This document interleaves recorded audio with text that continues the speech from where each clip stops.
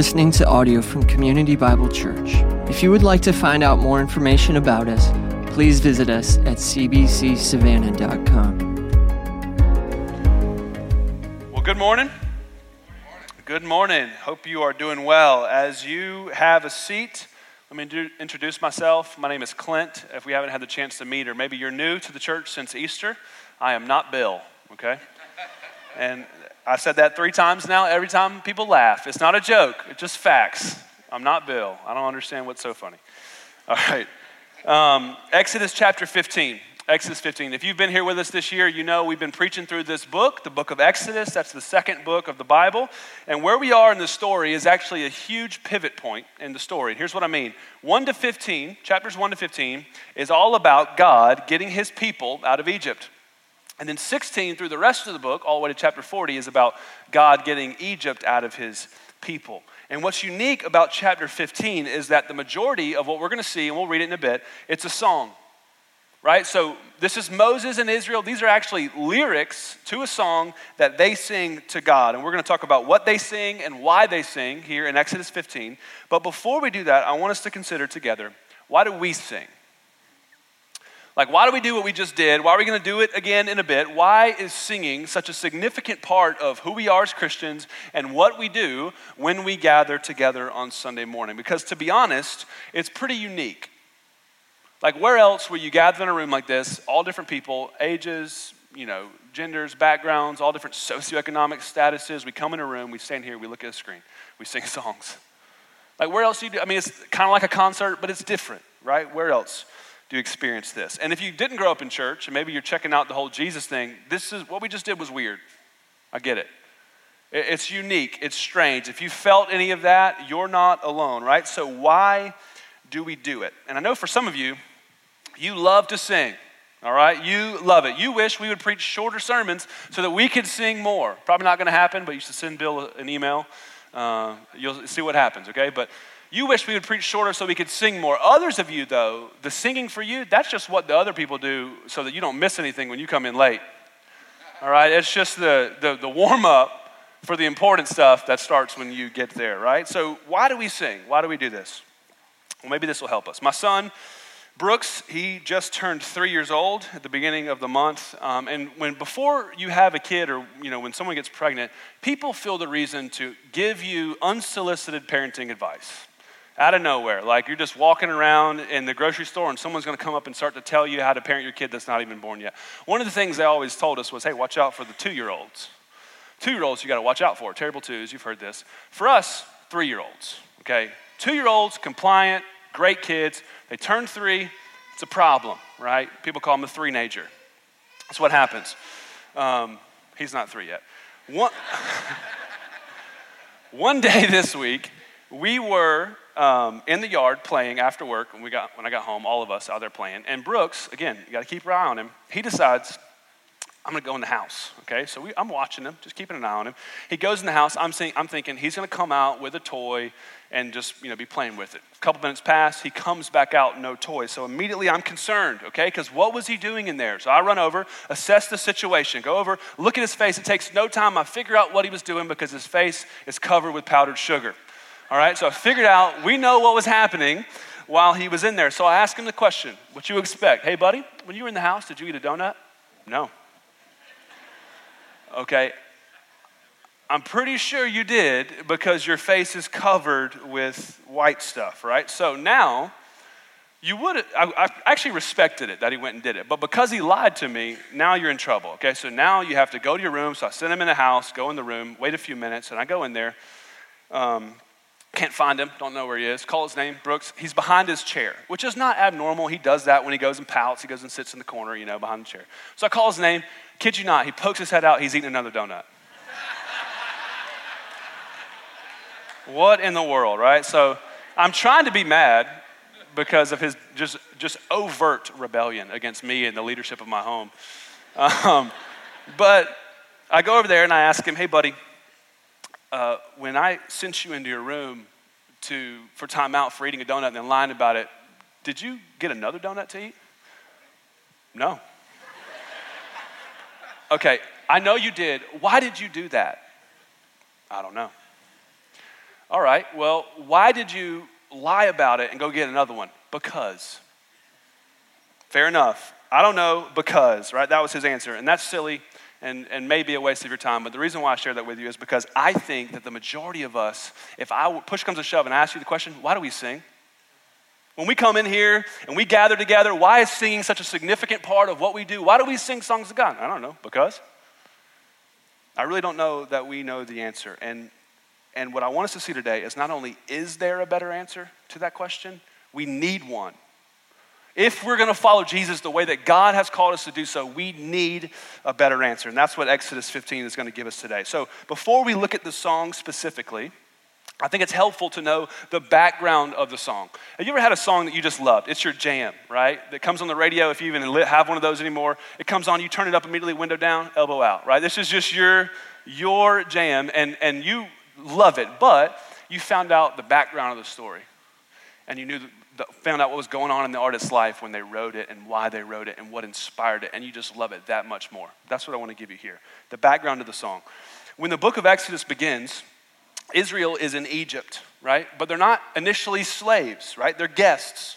Maybe you remember the story of Joseph. He's the youngest of 12 brothers. His brothers hate him because their daddy loves him the most. And so they fake his death. That actually happens. They sell him into slavery. He ends up in Egypt where he becomes second in command to Pharaoh at the time. And when you hear Pharaoh, you just think king.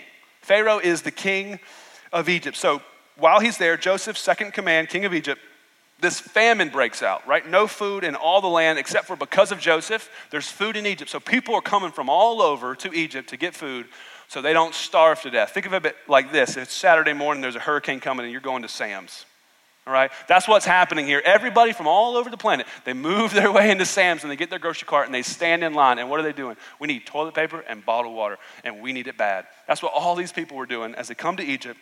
They're waiting there, and Joseph's brothers, his family are there, but what they didn't know is Joseph is the one with keys to the Sam's Club. He's got what they need. So they end up moving, the whole family moves to Egypt so that Joseph can provide for them and take care of them. Joseph's dad, his name was Jacob. God changes Jacob's name to what? Israel. That's why God's people are called the Israelites, right? So God, or the Israelites are in Egypt. They're initially guests, but then they begin to multiply. They begin to do what God tells them to do, the cultural mandate, to be fruitful and multiply. They do. They become so big, it's estimated there's 2 to 3 million of them at this point in Egypt. A new Pharaoh comes up. He says, these people aren't an asset. They're a drain on our resources. He begins to oppress them. He enslaves them. God raises up a man named Moses to deliver his people.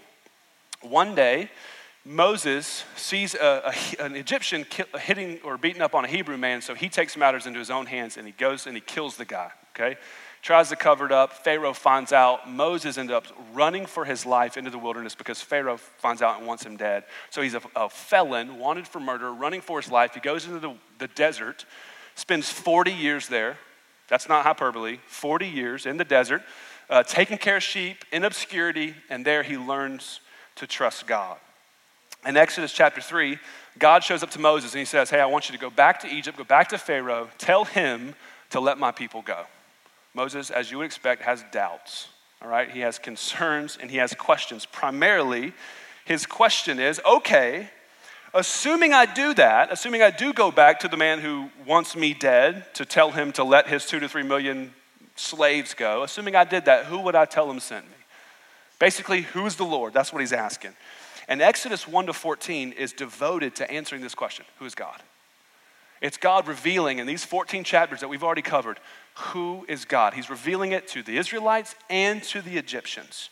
And if you remember the first conversation that Moses has with Pharaoh, he shows up and this is just kind of a paraphrase. He says, hey man, God said you need to let the Israelites go.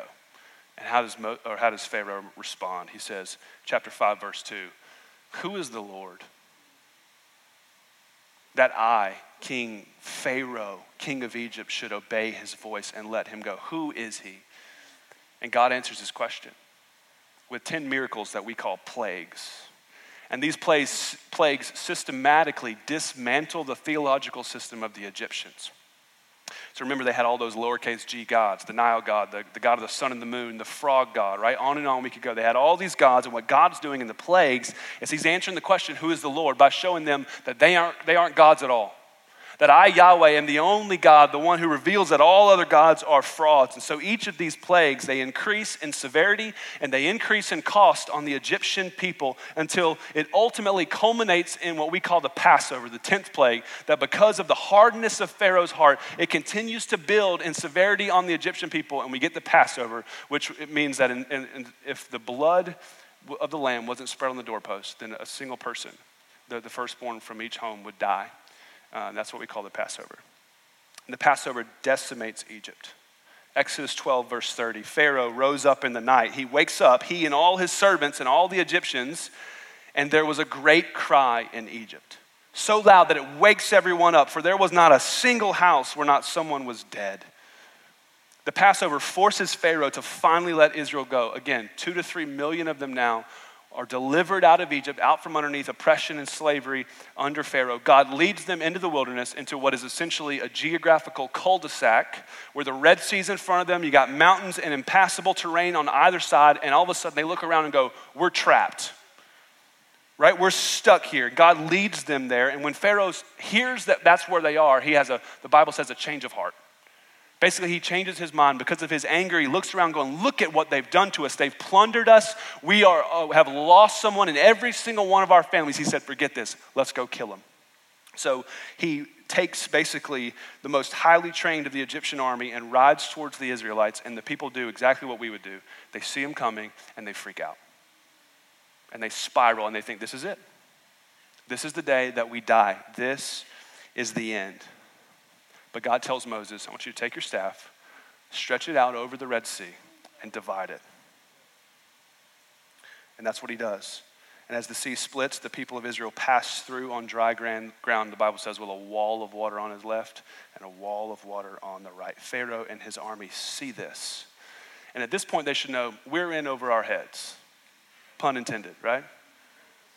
They should know this is a fight that we are not going to win, but because of the hardness of their hearts, they go in after him and they learn once and for all the answer to their question, who's the Lord? Chapter 14, verse 26.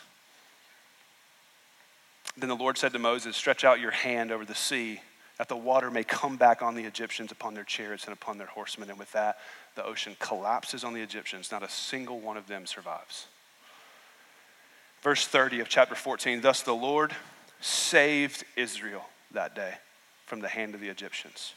And Israel saw the Egyptians dead on the seashore. Can you feel that? They are on the beach, and washing up in front of them are the bodies of the Egyptians, their enemy. Verse 31, Israel saw the great power that the Lord had used against the Egyptians, so the people feared the Lord, and they believed in the Lord and in his servant Moses. And the reason why I took that much time giving you the background of the song is because I want you to be able to put yourself on that beach. One moment you're thinking, this is it. This is the day that we all die.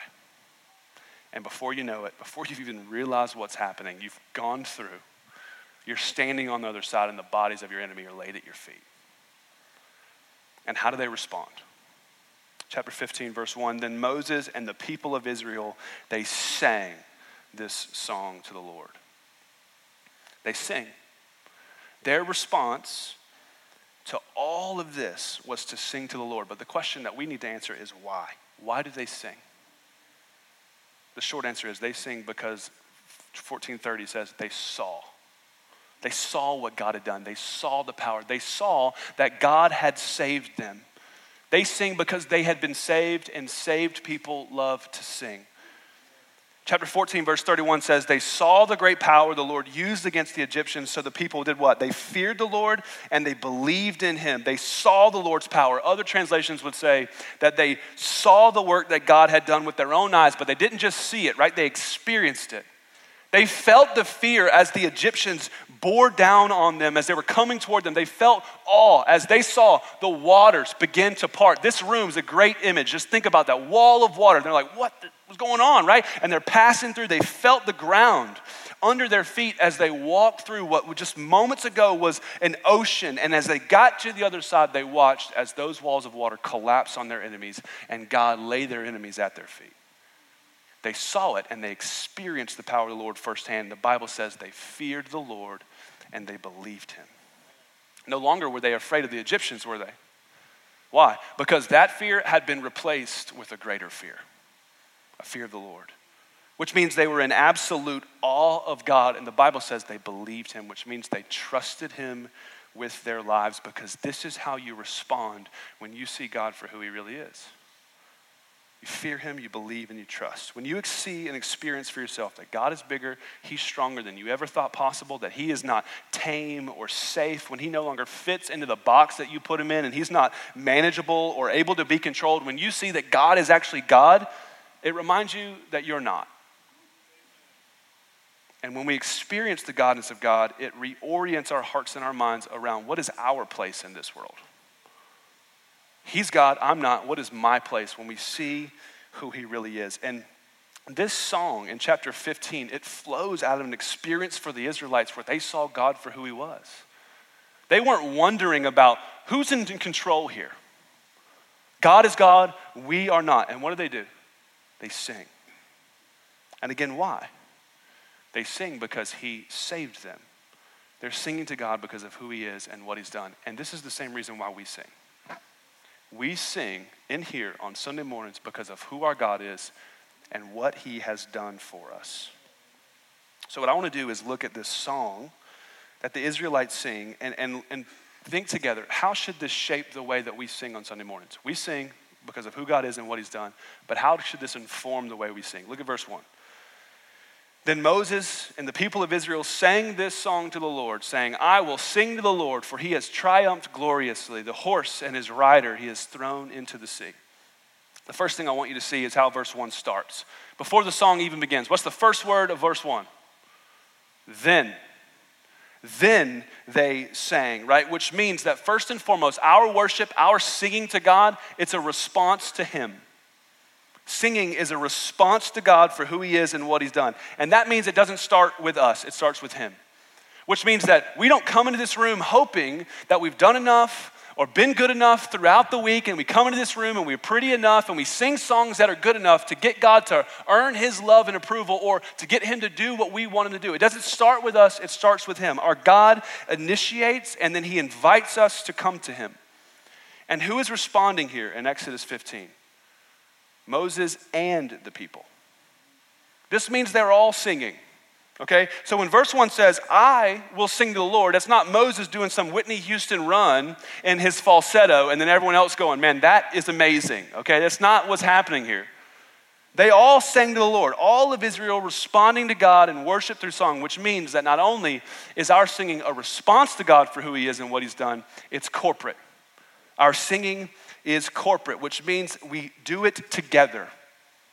That's why it's important for you to be in the room, that we do it together, because it unifies us.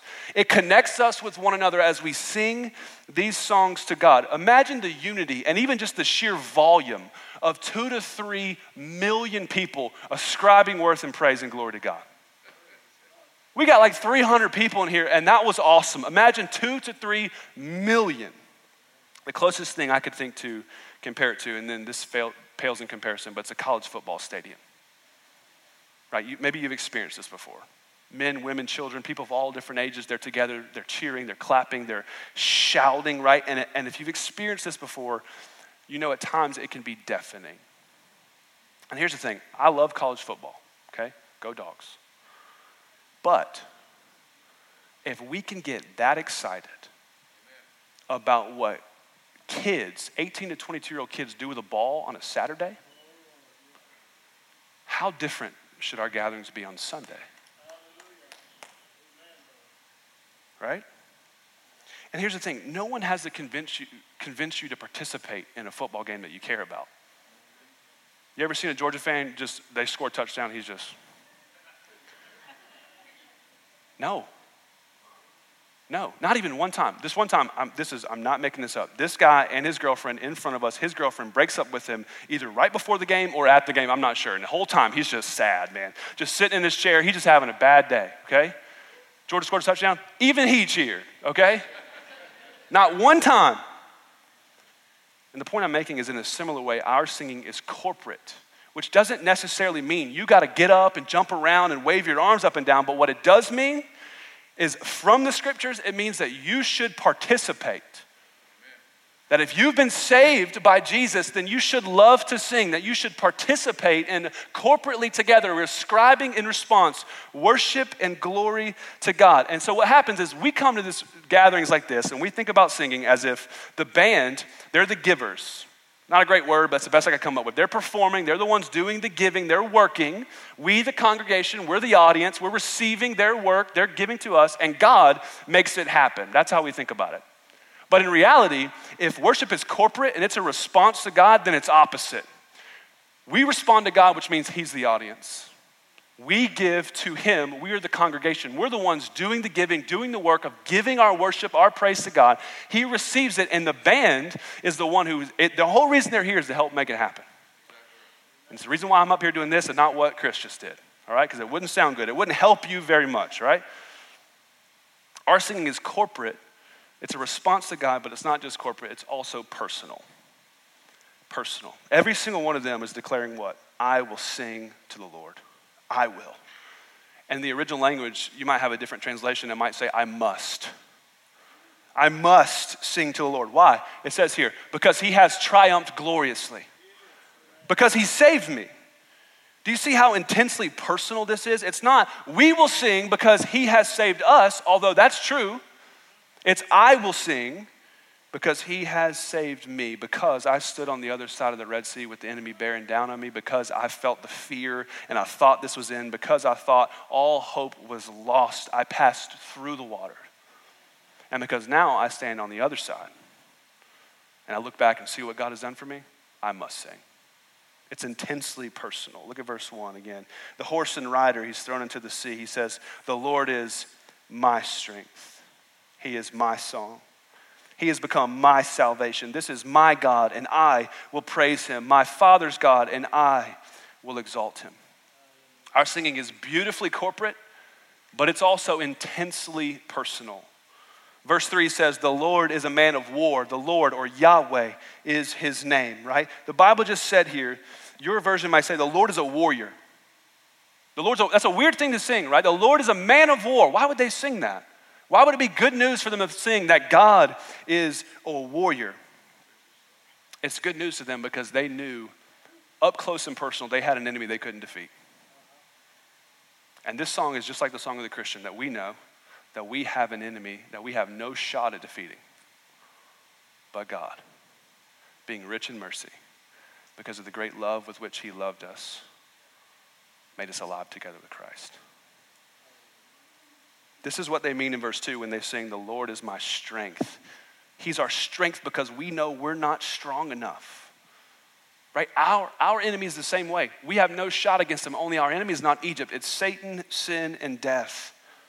And this is why we sing songs like we sang earlier, that I would be hopeless without your goodness. I would be, right, desperate without your love. Without the intervention of God and his strength on our behalf, we would still be slaves to the darkness if it wasn't for the cross. If it wasn't for what Jesus has accomplished for us, we would still be there, but we're not, so I must sing. Our singing is a response to God for who he is and what he's done. It's beautifully corporate, it's intensely personal, because God in his strength has defeated our greatest enemy.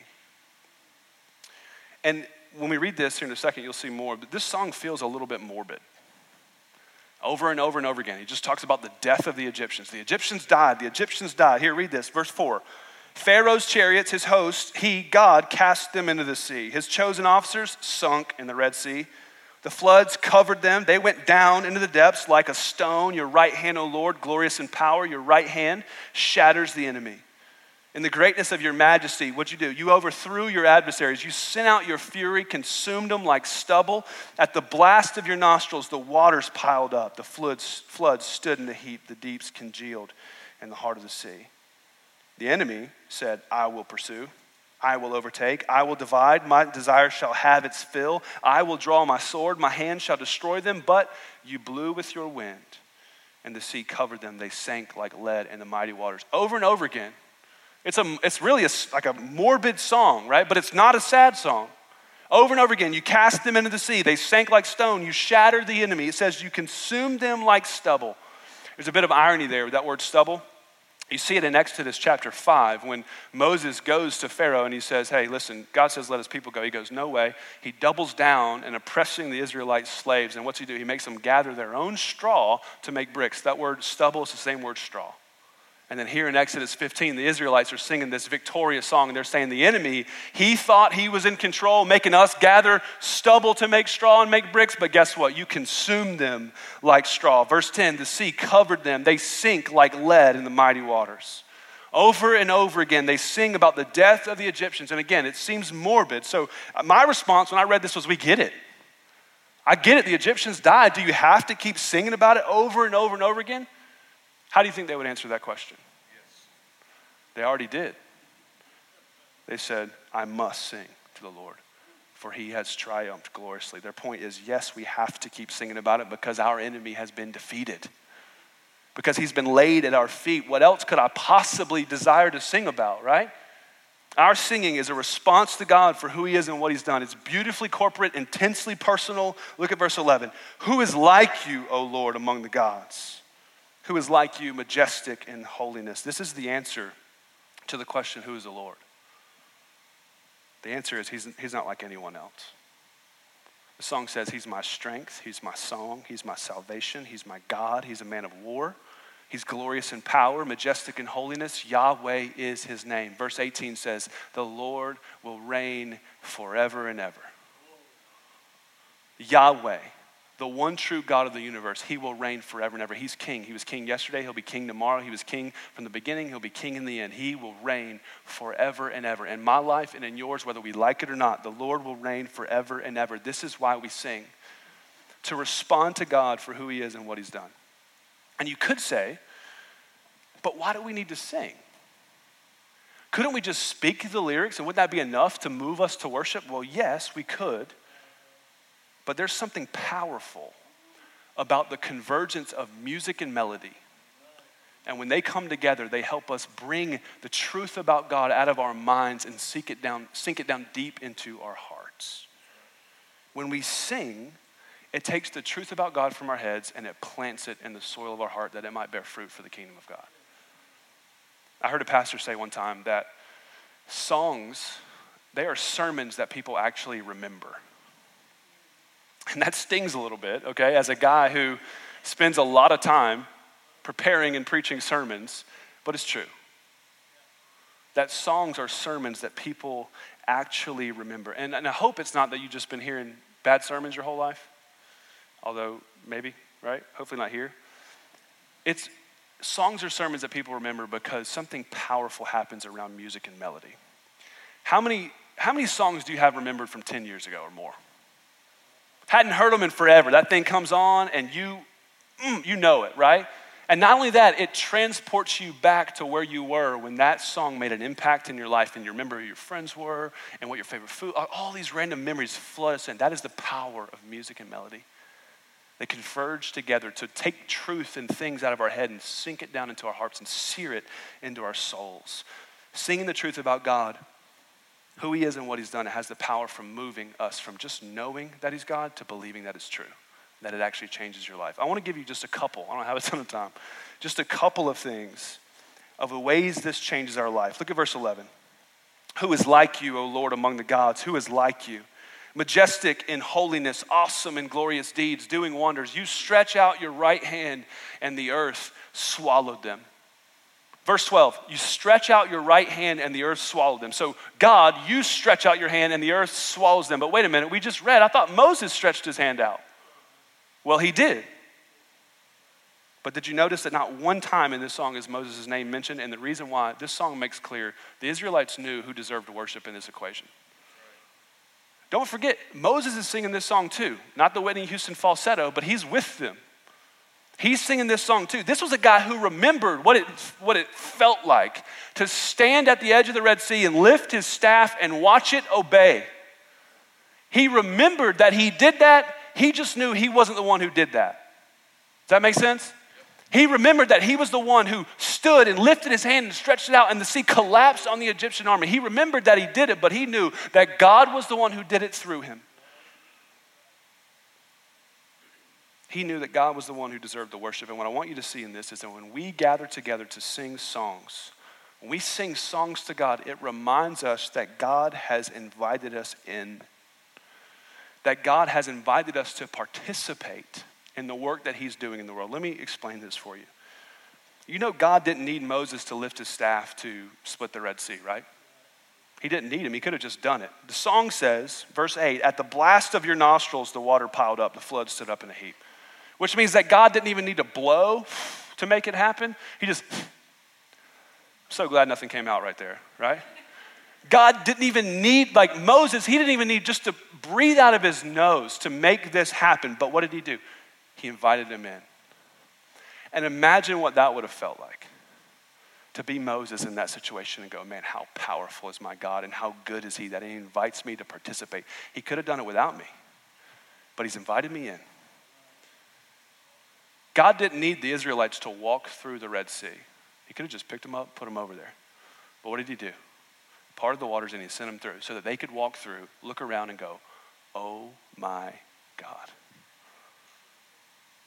He deserves my worship. He is king forever and ever. God invites us to participate in the work that he's doing in the world. And when you and I come into this room and we sing songs together about the bigness of our God, it has a way of getting our eyes off of our own circumstances and seeing who our God is and remembering he's invited us in. This is what we mean when we say every Sunday, go and be the church, right? Go, what are you gonna do tomorrow? You're gonna get up and you're gonna go and do whatever the work you have to do, whether it's school or whatever. You're gonna go to work and you're gonna go with this mentality, which means it's not just a job. Because God's invited you in. God's invited you to participate in the work he's doing in the world. It's not just a paycheck. It's an opportunity to make much of Jesus where he's planted you. In those relationships and with those people and in that work and cultivating with your hands, it's not just a job. It's not just a classroom or a sports team. It's an opportunity to participate in the work that God has called you to do and what he's doing in the world with those people, to respond for who God is and what he's done. We get to do that in those spaces in the way that we play, in the way that we interact with our teammates. It means it's not just a house that God's given you to live in. It's an opportunity to engage your neighbors with the good news of the gospel of Jesus Christ. That God has planted you on that street, in that apartment, in that place for a reason, because there are people around you who do not right now believe that there is a God. The story of the scripture, that God created a people for himself. We rebelled against him, and he's made a way for us to be brought back into right relationship with him through his son, the personal work of Jesus, the man who died the death that we deserve, who rose again so that we could have life abundantly. It's not just a house. It's an opportunity to engage people with the truth about who our God is and what he's done. And songs have a way of reminding us that God's the point and we're not, and he's invited us to participate. Which changes our perspective a little bit, doesn't it? When you can get there in your head, it changes your perspective. Here's an example. If your kitchen, your actual kitchen, if you have one, if it is an opportunity from God, a gift from him that's given to you to engage the people around you with the good news of the gospel, then does it really matter what kind of countertops you have? And man, I'm not saying it's bad to have nice things or to have nice countertops. It's not. But does it really matter when that perspective changes? I got a good one for you. Ready? This one hits home. The game of golf, which is a great gift from God to all of humanity, including me. If golf is a gift from God to be enjoyed, that reminds me that he's good, that he created a game, and he created the trees and land and people's minds to be able to create the game. If that's what it is, and it's an opportunity to engage the people that I'm playing with the good news of the gospel about who our God is and what he's done, then does it really matter that you missed the putt? And we can apply this to any area of our lives. Singing songs about the bigness of God remind us God's invited us to participate in the work that he's doing in the world. Let me give you one more. Verse 14. The peoples have heard. They tremble, and pangs or sorrow has seized the inhabitants of Philistia. And now the chiefs of Edom are dismayed. Trembling seizes the leaders of Moab. All the inhabitants of Canaan have melted away. Terror and dread fall upon them because of the greatness of your arm. They are as still as stone. We've heard that before. We'll come back to it. Till your people, O Lord, pass by. to the people pass by whom you've purchased. You will bring them in and plant them on your own mountain, the place, O Lord, which you have made for your abode, the sanctuary, O Lord, which your hands have established. The Lord will reign forever and ever. It's interesting, they sing this here. And again, remember, this is a song. They're singing to God, verses 14 to 16. They're singing about the future. Remember, they're still on the beach at the Red Sea, which God has brought them out of Egypt, and he has not yet given them the promised land, which is the land of Canaan. If you didn't grow up in church, God makes a promise in Genesis 17 to a man named Abraham, and he says, I'm going to give you a land for your people to dwell in. It's the land of Canaan. This is the same land they're singing about here, as if it's already happened. It hasn't happened yet. They're singing as if the future is so secure. They're singing about it as if it's already happened, right? Verse 15, all the inhabitants of Canaan have melted away. Not yet, they haven't, but they're saying they will be. Terror and dread fall upon them because of the greatness of your arm. They are still as stone. And this stone language is significant because we see it earlier in verse 4 of the song. Pharaoh's chariots and his hosts came into the sea. Verse 5, the floods covered them, and they go down into the depths like a stone. So God defeats Egypt, their greatest enemy. How? They sink like a stone, and then here they are frozen like a stone because God will defeat them. That's what they're singing here, right? Israel knew, here's the point, that if God can be trusted then, he can be trusted now. If God can be trusted to defeat their greatest enemy, Egypt, then they had no reason to be afraid of Edom and Moab. The future is secure, right? And this is the second thing that singing songs to God remind us is true in our lives, that God can be trusted. If God can be trusted to defeat our greatest enemy, Satan, sin, and death, if he can overcome all of that by the blood of Jesus Christ, by an occupied cross and an empty tomb, if he could do that, if he could be trusted then, he can be trusted now. Right? Verse 13 says, you have led in your steadfast love the people whom you've redeemed. So God leads Israel out of Egypt into the wilderness, as we said, to a trap, essentially.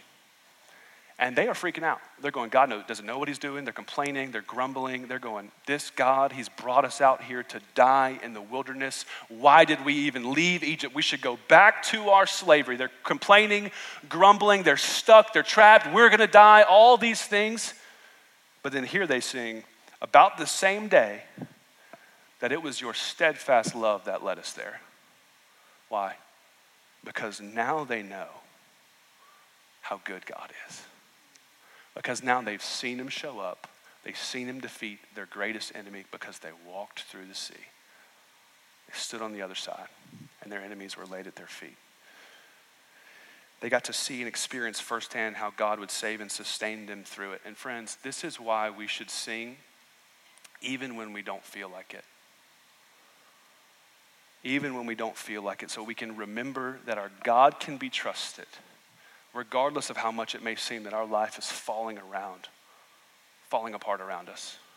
We sing songs to God, we remember he can be trusted. Be trusted then, he can be trusted now. The first 4 years of, 4.5 really, of Mary Elizabeth and I's marriage, we struggled with infertility. And I've shared this before in the past, but some of you may not have heard this. I can honestly say it was one of the most deeply painful and yet confusing times of my life as both a potential prospective hopeful father and yet a husband. And to see, despite what people said to her and despite how we try to encourage her, just to day in and day out try to help her deal with regardless of what people said, she just believed, I'm probably never going to be a mother. Just a painful place to be and to live. And that was what kind of marked the first 4.5 years of our life. This constant cycle of hope and disappointment, and hope and disappointment and treatments and doctors and hope and disappointment. And like I said, it was tough. And then one day we found out we were pregnant. And it was a Tuesday. And I remember that specifically because I remember that on Friday of that same week, Mary Elizabeth wakes me up in the middle of the night screaming because she's cramping, bleeding, and we rush to the ER. And so hope and disappointment, and then hope. The Lord heard our cries, and now disappointment. And we get there to the ER, and they really crassly and unfortunately said, yeah, you're having a miscarriage. We need to confirm it with a sonographer who's not here right now. She'll be here. She's on call. It was in the middle of the night. But you just hold tight. And so we're sitting in the hospital room for at least 2 hours. I'm not sure how long it was. It's dark, and we're just waiting. And at some point, Mary Elizabeth, I shouldn't have looked at you. At some point, she leans over to me and she says, hey, can we sing? And I go, I'm in ministry at the time. I want to say, no. I don't want to sing. She said, no, I want to, can you turn on worship music? So we turned on, she wanted to listen to Good, Good Father. And back then I didn't understand why. And I don't even know that she fully understood why, but I know now. She wanted to listen to that song because singing that song to God reminded her that he could be trusted. That despite the circumstances of our lives in the immediate, our future was secure. To remember that God is a good father, and to remember that that night, even though it didn't seem like it, it seemed like a trap. We're stuck at the Red Sea. We can sing one day, he's led us there by his steadfast love. Our God can be trusted. Look at verse 19. For when the horses of Pharaoh with his chariots and his horsemen went into the sea, the Lord brought back the waters of the sea upon them. But the people of Israel walked on dry ground in the midst of the sea. And then Miriam, the prophetess, the sister of Aaron, also the sister of Moses, but again, he's not the point, so his name doesn't show up. She takes a tambourine in her hand, and all the women go out with her tambourines and dancing. It's a parade, essentially, victory parade. Verse 21, and Miriam sings to the Lord, a familiar chorus, same as verse 1. Sing to the Lord, for he has triumphed gloriously. He saved us. The horse and his rider he's thrown into the sea. Our enemy has been defeated. All of Israel sings this chorus about the salvation of the Lord because saved people love to sing.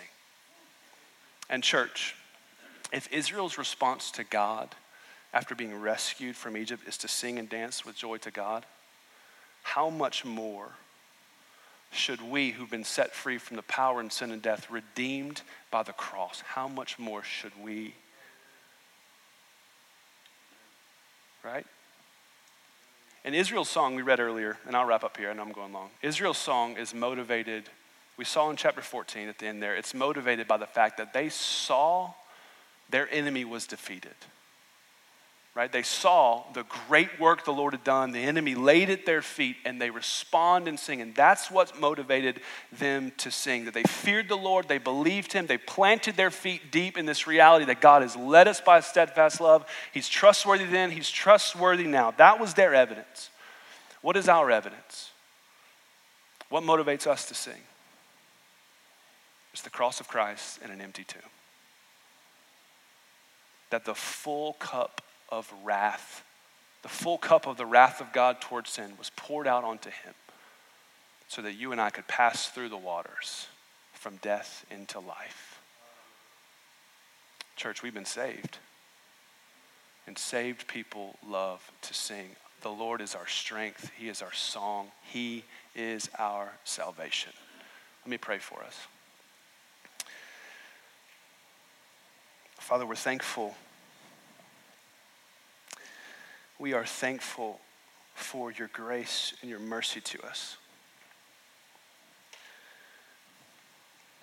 We read this story and we always think of ourselves as the Israelites, but in reality, we're the Egyptians. We're the enemy.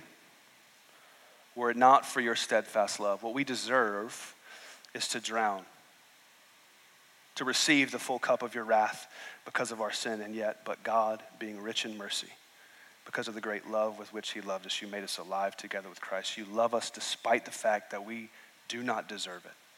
You love us because of Jesus. Help us, God, to see that we've been saved. Help us to sing. Remind us that we have been invited in to participate in the work that you're doing. And you can be trusted. We pray in Jesus' name. Amen. Let's stand and sing together.